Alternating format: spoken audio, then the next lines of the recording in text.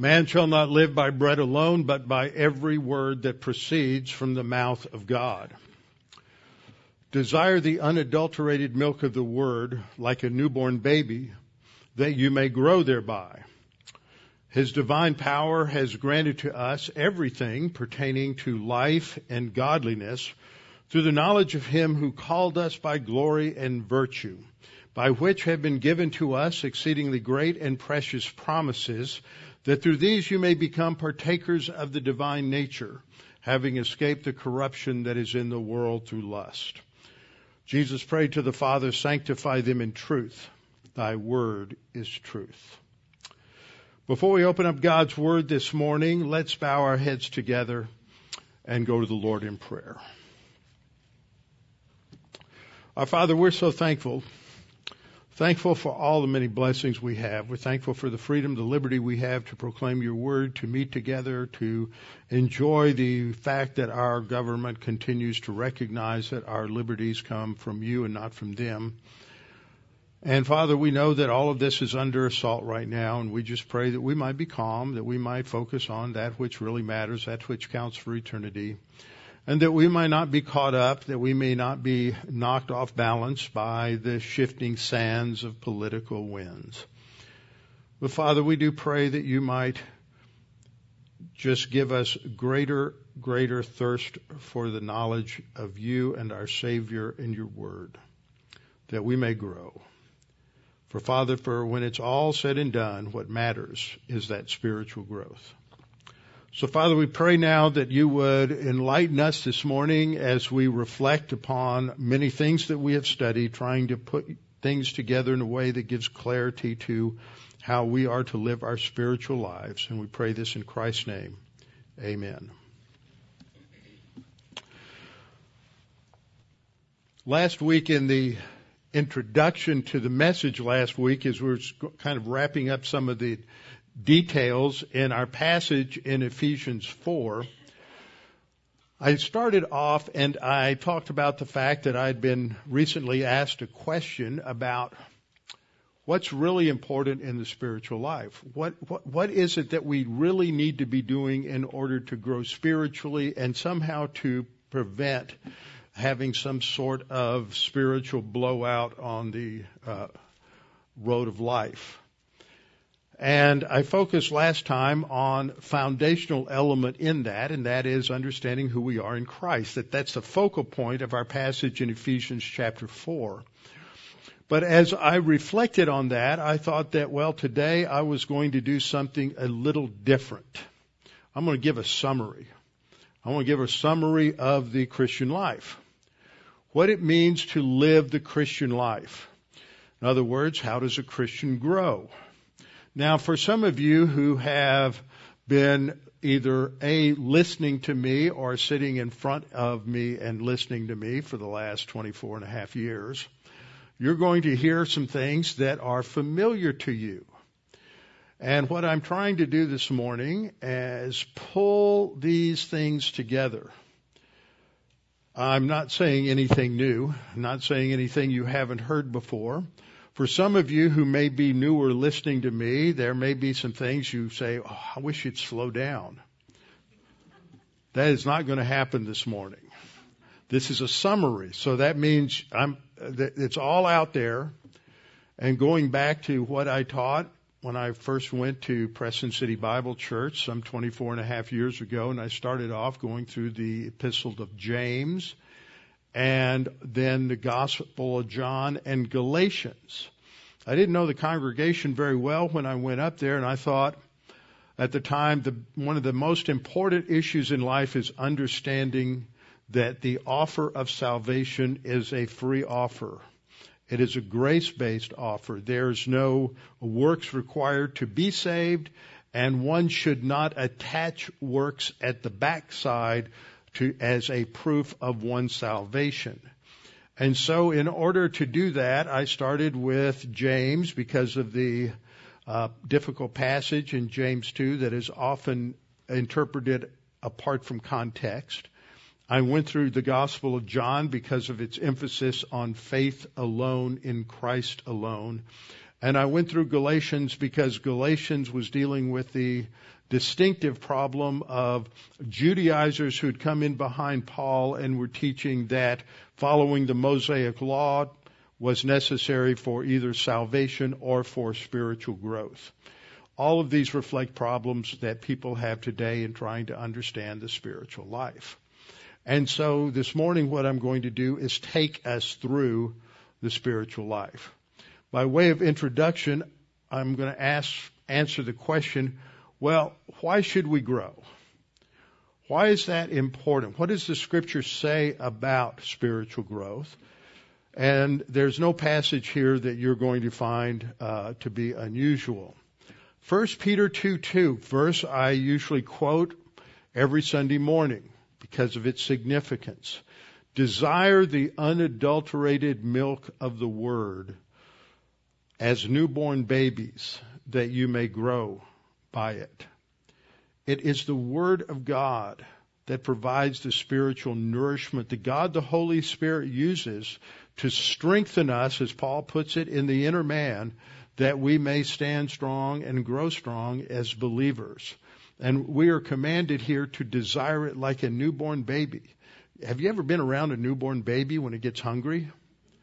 It lets you know it's hungry. And I have often drawn the analogy that when people fast and they take themselves off of food for a long time, if you fasted for 3 or 4 days, your appetite goes away. And it doesn't come back until about the 38th, 39th, or 40th day. And so we are desired the milk of the Word like a baby does. And if you're not fed, what happens? That desire for food goes away. And that's how a lot of believers are. They don't get fed from their pulpits at all with the Word of God. And so their appetite goes away. And they just stay spiritual babies the rest of their life. That was a problem that Paul faced in Corinth. James chapter 1, verses 2 through 4 says, "My brethren, count it all joy when you encounter various trials, because you know that the testing or the evaluation of your faith produces endurance. But let endurance have its maturing work, that you may be mature and complete, lacking nothing." The point is, James understands at the very outset of his epistle that there is a process at work in our lives, and the end result is maturity. Therefore, he assumes we need to be moving in that direction. So Peter tells us that we're to desire the Word that we may grow. James tells us that in order to get through the difficulties, the trials, the temptations, the testings of life, we have to have faith. But it's not faith in faith. That's what you get if you go to the health and wealth gospel churches. It's faith in specifics that are stated in the Scripture. There's always an object to faith in the Bible that is not faith in faith. That's mysticism, and that's not biblical. And then at the end of 2 Peter, Peter concludes with another command, "But grow by the grace and the knowledge of our Lord Jesus Christ." Grace and knowledge. See, learning things is integral and indispensable to the Christian life and Christian growth, learning the Word of God. What's interesting, if I back up here, is you have a command in 1 Peter 2:2 to desire the Word. You are to desire it. That appeals to your emotion. Volition. Where did emotion come from? It appeals to your volition. You have responsible volition, responsible choice. That's the first divine institution. You're responsible. We will be held accountable for the decisions we make in life. And we are to desire the unadulterated milk of the Word. In James 1:2 through 4, we have a command in verse 4 that's kind of hidden in the English. Let endurance have its maturing result. That the verb have is in the imperative.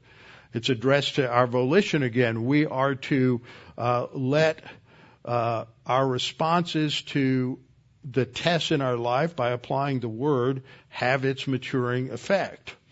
And then we are to grow by means of the grace of the Lord Jesus Christ and knowledge of our Lord Jesus Christ. The emphasis in all this is that we have to know something.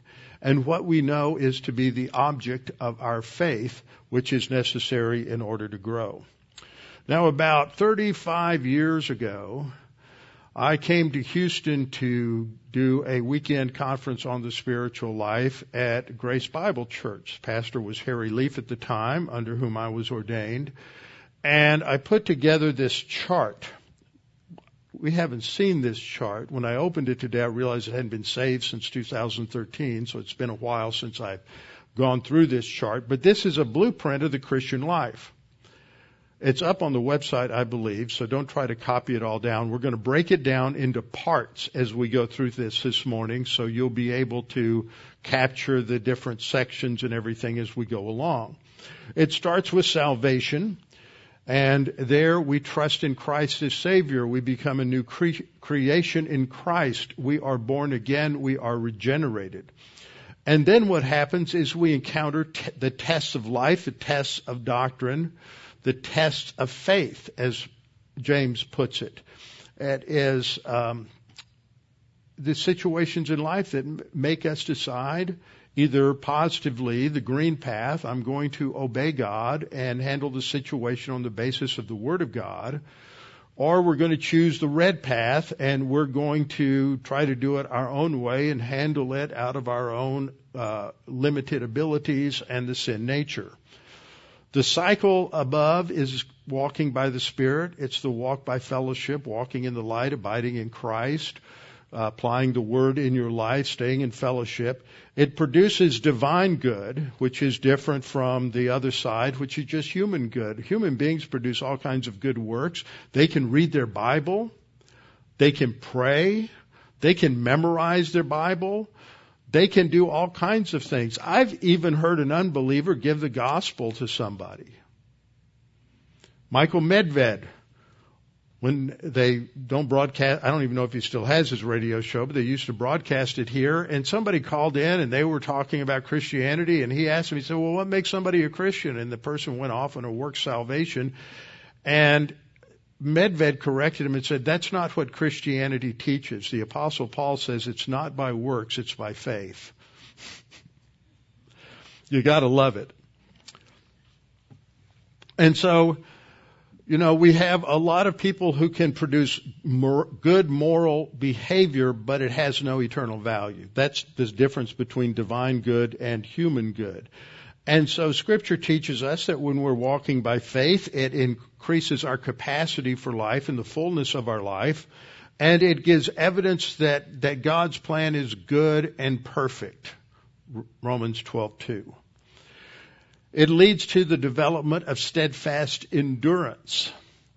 And as we endure, according to our passage there in James chapter 1, verses 2 and 3, that we continue to increase endurance and perseverance as we mature, and that leads to the adult spiritual life. But if we choose the negative path and we try to handle it ourselves, it produces sin, or it produces human good, which is just empty morality that doesn't count for eternity. And the Bible refers to it as either carnal death or temporal death. We're living like a spiritually dead person. That leads to weakness and instability, being tossed to and fro by every wind of doctrine. And it leads to spiritual regression and a hardened heart. And this is just a cycle that continues to go down the drain. So we go one way or the other with each choice that we make. And the end result is when we're absent from the body and face to face with the Lord, we will be after the rapture at the judgment seat of Christ. And there we are going to receive rewards and inheritance for that which we did when we were walking by the Spirit. And if we have not walked by the Spirit, there will not be rewards or inheritance. There will only be eternal life in heaven, and there will be a loss of rewards and temporary shame. Now, we've covered all of this in detail. This is a summary. So that's the blueprint. So we're going to start off with the first part, which is salvation. And salvation is by grace through faith. Ephesians 2:8 and 9, for by grace, that is undeserved merit, unearned kindness, by grace you have been saved through faith. And that, what does the that describe? See, Lordship salvation says it describes the faith, that the faith is the gift of God. But as we studied when we went through it, that is not grammatically possible. It refers to the whole phrase, by grace, by grace through faith salvation. That by grace through faith salvation is not of yourselves. It, referring to the by grace through faith salvation, is the gift of God, not of works, lest any man should boast. In Acts 4:12 it says, nor is there salvation in any other, for there is no other name under heaven given among men whereby we must be saved. Christianity is exclusive. There's only one way, and that's trust in Christ. He said, I am the way, the truth, and the life. No one comes to the Father by me. Those who are not Christians or who hate Christianity just absolutely go bonkers when they hear that, because they believe in diversity and that every path leads to God.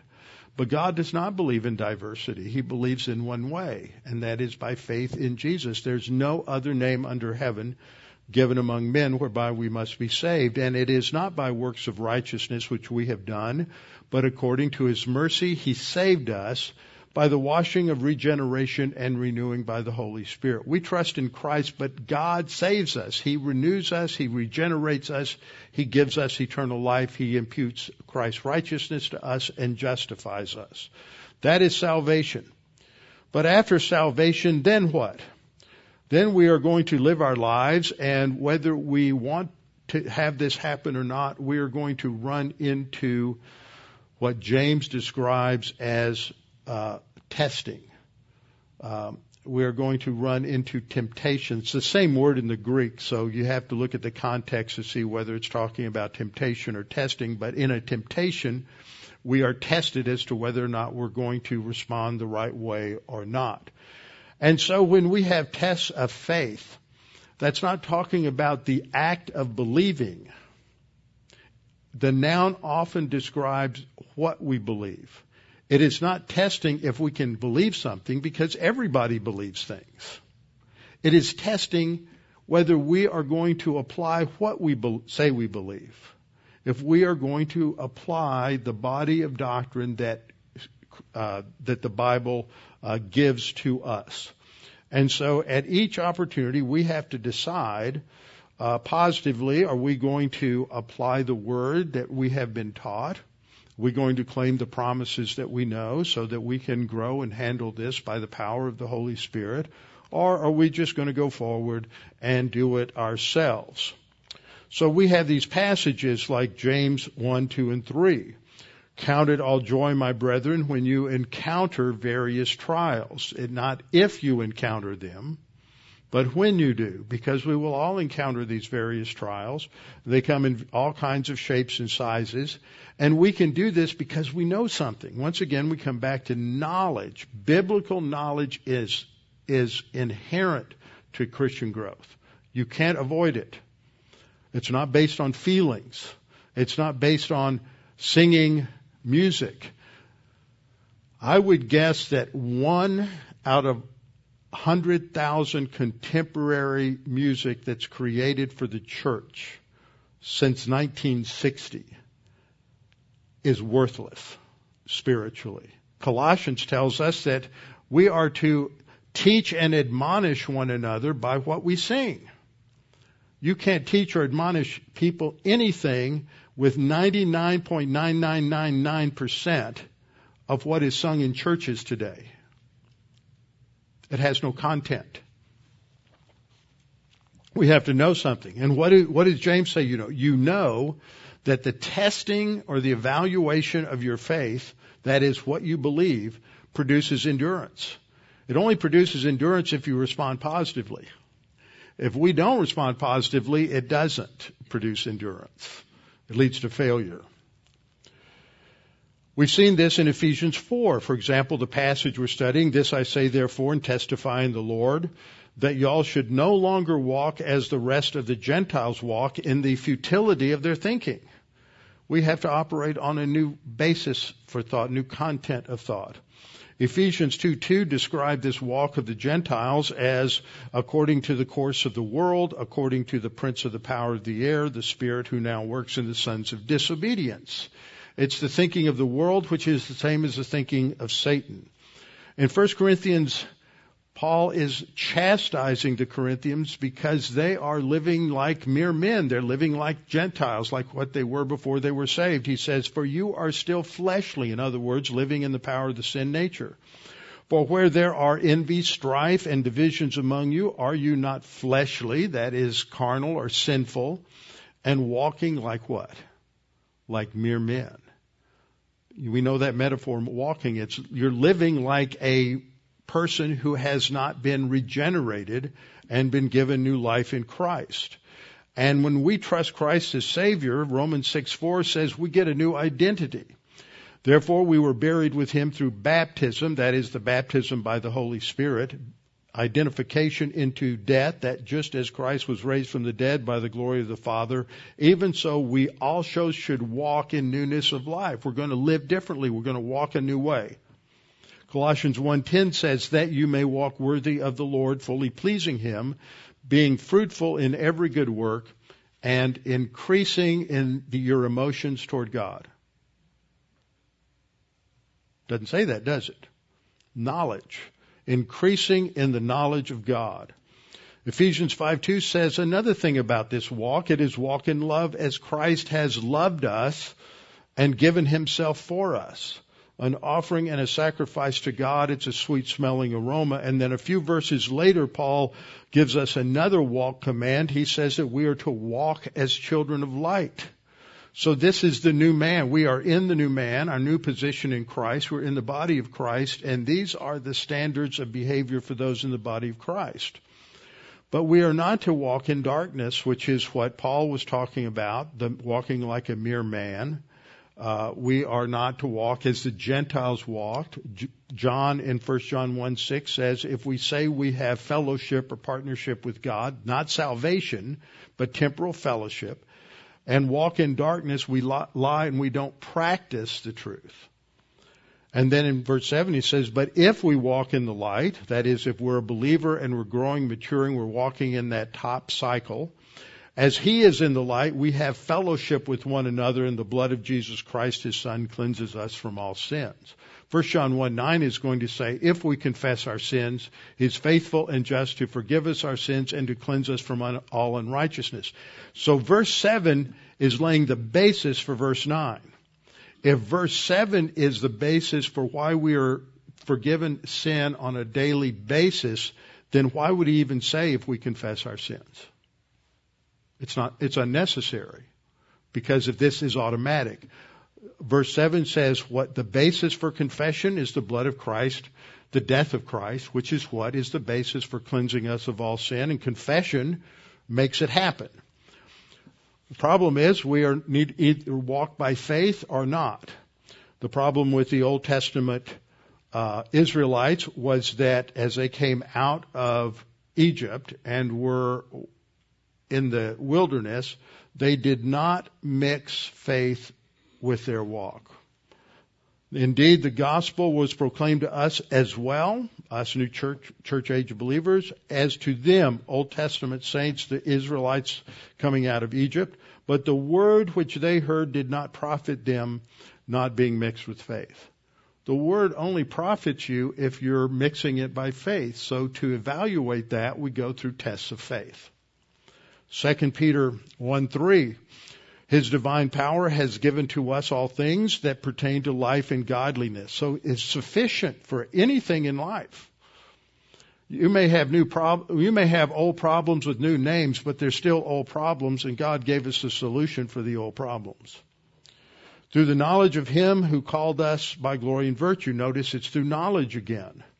By which, by that glory and virtue of God, He has given to us exceedingly great and precious promises, that through these, through the promises, through the knowledge of God's Word, we may be partakers of the divine nature. And that has to do with a partnership with God in our lives, walking by the Spirit, all of the other metaphors, having escaped the corruption that is in the world through lust. So 2 Timothy 2:15 gives us the command to be diligent. It's a Greek word that means to be diligent. That's an accurate translation. The Old King James translated study because they translated it in light of the context. The context says, be diligent to present yourselves approved unto God. How do you do that? How do you present yourself approved unto God? Because you're a laborer who does not need to be ashamed. You rightly divide the word of truth. See, the laborer who's not ashamed is the one who rightly divides the word of truth. You can only rightly divide the word of truth or rightly understand it if you are what? Studying the word of God. If you're just skimming over it or reading it, that's really not going to ultimately get you there. You read it because you need to understand the whole thing and be reminded of things, but there needs to be some diligence about it. John 8:32, Jesus said, a much maligned and misquoted statement, you shall know the truth and the truth shall make you free. See, what did Paul say? Rightly divide the word of truth. That's the Bible. So when Jesus says, you shall know the truth, He's talking about the Bible. You shall know the truth shall make you free. Sanctify them by means of your truth. Your word is truth. And then in John 15:7, Jesus said, if you abide in me, which is a term for fellowship, and my words abide in you, which is necessary to stay in fellowship, you will ask what you desire and it shall be done for you. In other words, if you're not walking in fellowship, walking in the light, walking by the Spirit, your prayer life is going to be pretty useless. Okay? You're just going to be talking to yourself. Psalm 119:11 says, thy word have I hid in my heart that I might not sin against you. So we not only have to read the Word, we have to study the Word, and we have to internalize the Word, memorize the Word.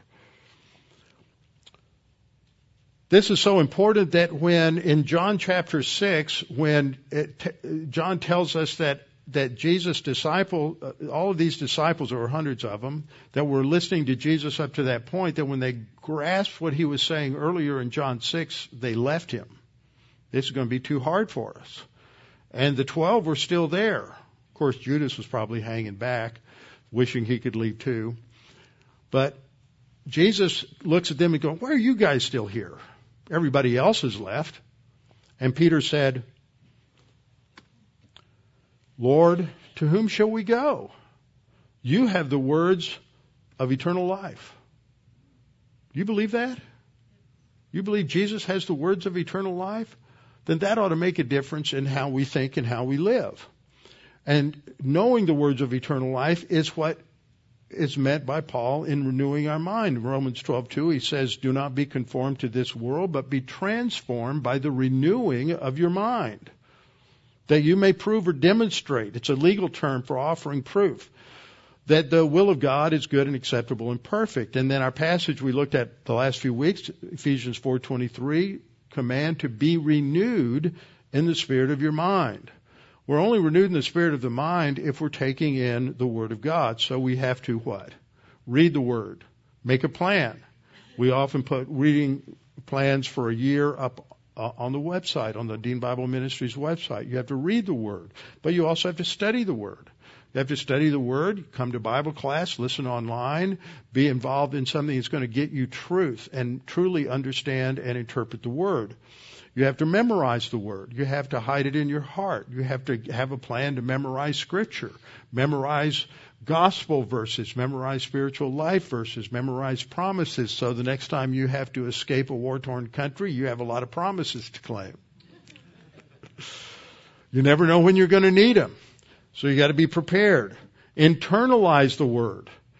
Make it such a part of you that becomes your natural reflex is to apply the Word. And that's the last step. That's what's involved. So that's how we grow. We grow by means of the Word. So we've got salvation. We hit tests of faith. And we have a choice. Are we going to go by walking by the Spirit or not? So on what basis then do we make the right decision? Well, that's what we've been studying. Remember, Ephesians 2:15 told us that in the Old Testament time, up until the day of Pentecost, that there was a distinction between Jew and Gentile that was established by the Mosaic Law. But now, at the cross, Christ abolished the enmity, that is the law of commandments contained in ordinances, so as to create in himself one new man. That's the body of Christ, the church. One new man from the two, thus making peace, and that he might then reconcile them both to God in one body. So we are one new man, one new body, one new building, one new temple in the metaphors of that chapter. That's profound. And as a result of that, he reminds them in 4:22 that they at salvation took off concerning their former conduct the old man, which was their position in Adam, which is growing corrupt according to the deceitful lusts. And the positive command then is what I just stated. We're to be renewed in the spirit of our thinking, and because we have already put on the new man, which is the body of Christ. That happened through the baptism by the Holy Spirit, which is what is described in Colossians 3:11. 3:10, 3:11 are what we put together. We've already put on the new man, who is renewed, present tense, who is being renewed in knowledge according to the image of him who created him, where there's neither Greek nor Jew, circumcised or uncircumcised, barbarian, Scythian, slave nor free. See, that's the baptism by the Spirit. That's when it happened. And so now what? If anyone is in Christ, he is a new creation. Behold, all things are new. The old has passed away. That's who we are. So the first step is that when you hit these things, you have to say, how am I supposed to handle this as a new creature in Christ? I am in the new man. I have a new identity. I have been adopted into the royal family of God. How am I supposed to handle this? Are you just going to do it the same old way you've always done it, acting like a mere man, acting like Gentiles? So if we choose that path, this is where it leads. It leads to sin and human good and temporal death, living like a dead person, further weakness and instability in life. You will make bad decisions and then compound those bad decisions as you continue in this downward spiral. Galatians 5:17-22 tells us that the flesh, the sin nature, wars against the spirit, and the spirit against the flesh, and these are contrary to one another. That's this battle. Constantly, are you going to follow the path by walking by the Spirit, or the lower path, walking according to the flesh? And the evidence of your walk is in 5:19-21. Adultery, fornication, uncleanness, lewdness, idolatry, sorcery, hatred, contentions, jealousy, outbursts of wrath, etc. And then it says, those who practice such things will not inherit the kingdom of God. A lot of people mean, well, if you do those things, you're not going to get saved. Wrong. It says you won't inherit the kingdom. It doesn't say you won't be in the kingdom. We've studied that many, many times. That if you continue to live in that bottom cycle of walking according to the flesh, then you're going to come up with nothing at the judgment seat of Christ. James 1:14-15 says, each one is tempted when he is drawn away by his own desires and enticed. Then when desire has conceived, it gives birth to sin, and sin, when it is full grown, brings forth death. Now, this isn't physical death. This is carnal death. This is, you're going to be living like a unsaved person. Romans 6:21-23 ends by saying, for the wages of sin is death. Most people take that as a salvation verse. It's not. Paul quit talking about how to get to heaven and being justified at the end of chapter 5. Starting in chapter 6, he started talking about how a saved person is supposed to live. And if a saved person doesn't live in light of their new position in Christ, they're going to continue to be a slave to unrighteousness. And the result of that is you're going to be living like a spiritually dead person. That's what he's saying here. The wages of sin is death. That's the paycheck, whether you're a believer or unbeliever. The paycheck is death. But The gift of Christ is eternal life. Don't squander that paycheck by living on the basis of your sin nature. So James says, after talking about the tests of faith, if you have a problem, ask in faith without doubting. For the one who doubts is like a wave of the sea driven and tossed by the wind. They're unstable. They can't make good decisions. For let not that man suppose that he will receive anything from the Lord. He is a double-minded man. He's a two-souled man, literally. He can't make up his mind. He's unstable. He waffles. He's falling apart as a result of these tests. He's unstable in all his ways. He's a backslider, Proverbs 14:14. So then we come to the top cycle,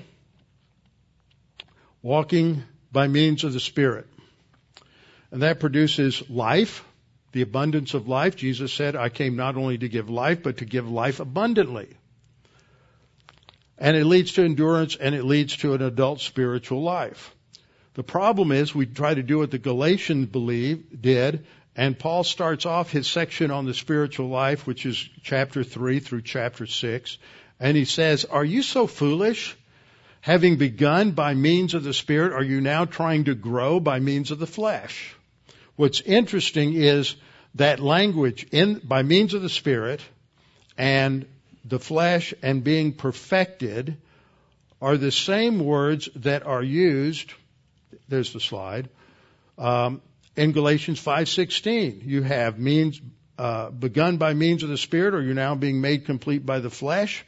But in Galatians 5:16, he finally starts to answer it, having gone through some significant background. You think I review a lot. Galatians 3, 4, and half of 5 were all reviews so that he could make his point, the answer to Galatians 3:3. I say then, walk by means of the Spirit, and you shall not bring to completion the lust of the flesh. So, in other words, don't try to do it by the flesh.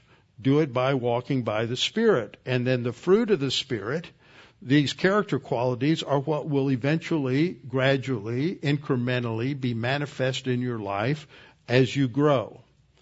Romans 8, 5, and 6 say the same thing. For those who live according to the flesh, the sin nature, set their minds on the things of the flesh. But those who live according to the Spirit, the things of the Spirit. For to be carnally minded, you're running your thinking on the sin nature, is death. It's temporal death. Living like a spiritually dead person. But to be spiritually minded is life and peace. So we have 3 enemies. The flesh, which I've been talking about, which is our sin nature. Then we have the world, which I call the cosmic system. It is all of the thinking of all of humanity apart from Christ and apart from God, operating on his own ideas of truth. And then the devil. 1 Peter 5, 8 and 9 warns us. Be sober. That doesn't mean give up alcohol. That means to think in an objective, calm manner. Be vigilant. Because your adversary and my adversary, the devil, walks about like a roaring lion seeking whom he may devour. Now, I think that refers to Satan himself, but I think it refers to Satan and all the demons at his command. It's not just him, because he's not omnipresent. What's the solution? Cast out the demon, take dominion in the name of Jesus, kick Satan out of the country or something like that, which is what the Pentecostals do. No, the Bible never says that. It says resist him. That means you have to say no. Just say no. Resist him steadfast in the faith. What's faith composed of? Knowledge. You have to know something. You have to know the Bible. You have to understand the promises, internalize it, apply it. Because you know the same sufferings are experienced by your brotherhood in the world. So how do we recover when we've sinned? Psalm 66:18 says, if I regard iniquity in my heart, the Lord will not hear. If you've been out of fellowship, you've been sinning, then God's not going to listen to your prayers. In John 13, Jesus goes through this ritual of foot washing because he's teaching the disciples that need to be continually cleansed from sin. And Peter doesn't like that. He says, Lord, you're not going to wash my feet. And the Lord said to him in verse 8, if I don't wash you, you have no share of inheritance with me, no part with me. But that word meros means a share of inheritance. Why? Because you'll never be in fellowship. You'll never be cleansed. And so Peter said, okay, well, give me a full bath. And Jesus says, no, I don't need to do that either. He who is bathed, that is fully cleansed at salvation, that's when it happens, needs only to wash his feet. That's a partial washing. That's confession. But is completely clean. And you all, it's plural, y'all, referring to the 11 disciples. And he says, y'all are clean, but not all of you. And then he makes the next statement. He's going to say there's one here who isn't. And that would be Judas. So what are we to do? We're to examine ourselves with 1 Corinthians 11:28. And 1 John 1:9, if we confess, which means to admit or acknowledge our sins to God, He is faithful and just to forgive us our sins, the ones we just mentioned. And then He goes on in His grace to cleanse us from all unrighteousness, so that we are restored to that fellowship, that walk by the Spirit, that walk in the light. So that's what we have here. We have choices to make every single day in many different ways. Are we going to walk by the Spirit or walk by the sin nature? What's it going to be? The result is that we're going to be evaluated at the judgment seat of Christ. And at the judgment seat of Christ, those who have walked by the Spirit are going to have gold, silver, and precious stones, metaphorically, and they're going to receive rewards and an inheritance. But those who have not, and there are millions, all they heard was Jesus saves, they believed it, and they never got any more from the Word. There's going to be a loss of rewards and temporary shame. So, 2 Corinthians 5:10 says we must all appear before the judgment seat of Christ. That's not the great white throne judgment for unbelievers. This is the evaluation of believers at the judgment seat of Christ. Those who have done something are given rewards. The doing of something is called overcoming. In Romans 12:21, Paul says, do not be overcome by evil, but overcome evil with good. He's talking to believers. He says you need to overcome evil. And if you don't, you're not an overcomer. And if you're not an overcomer, you're not going to get additional crowns, rewards, and blessings.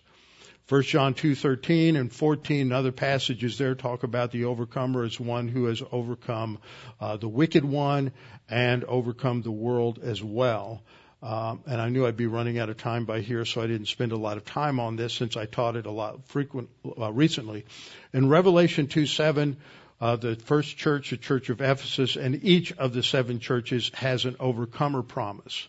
To the one who overcomes, that is, straightens out the problems mentioned in the evaluation, I will give a special blessing to. And in this one, it's to eat from the tree of life. And I've just recently went through that. That doesn't mean you get saved.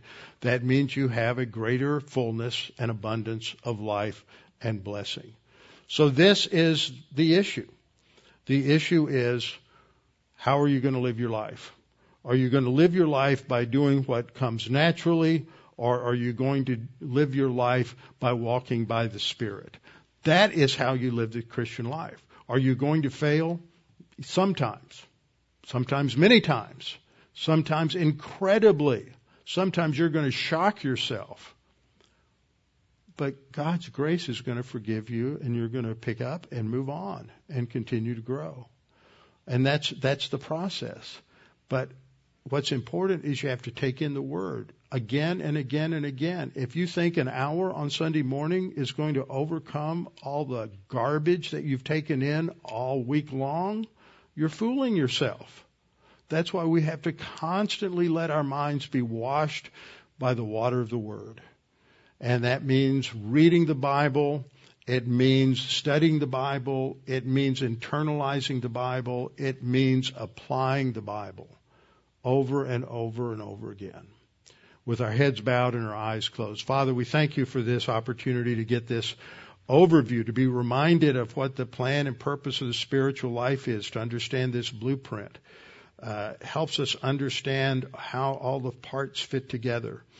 And that this is grounded for us in the church age in our new identity, that we are a new creation in Christ, and that we have been given new blessings and new privileges that no believer at any other time in history has been given, and that we have these opportunities to serve you in so many different ways. For as those who are members of the body of Christ, we have been given spiritual gifts to serve one another as we love one another. So, Father, we pray that this might not just be sort of a theological exercise, but an exercise in being reminded of how we ought to be living, how we ought to be shaping the priorities and the activities of our life, so that we are not distracted by the cares of the world, but we live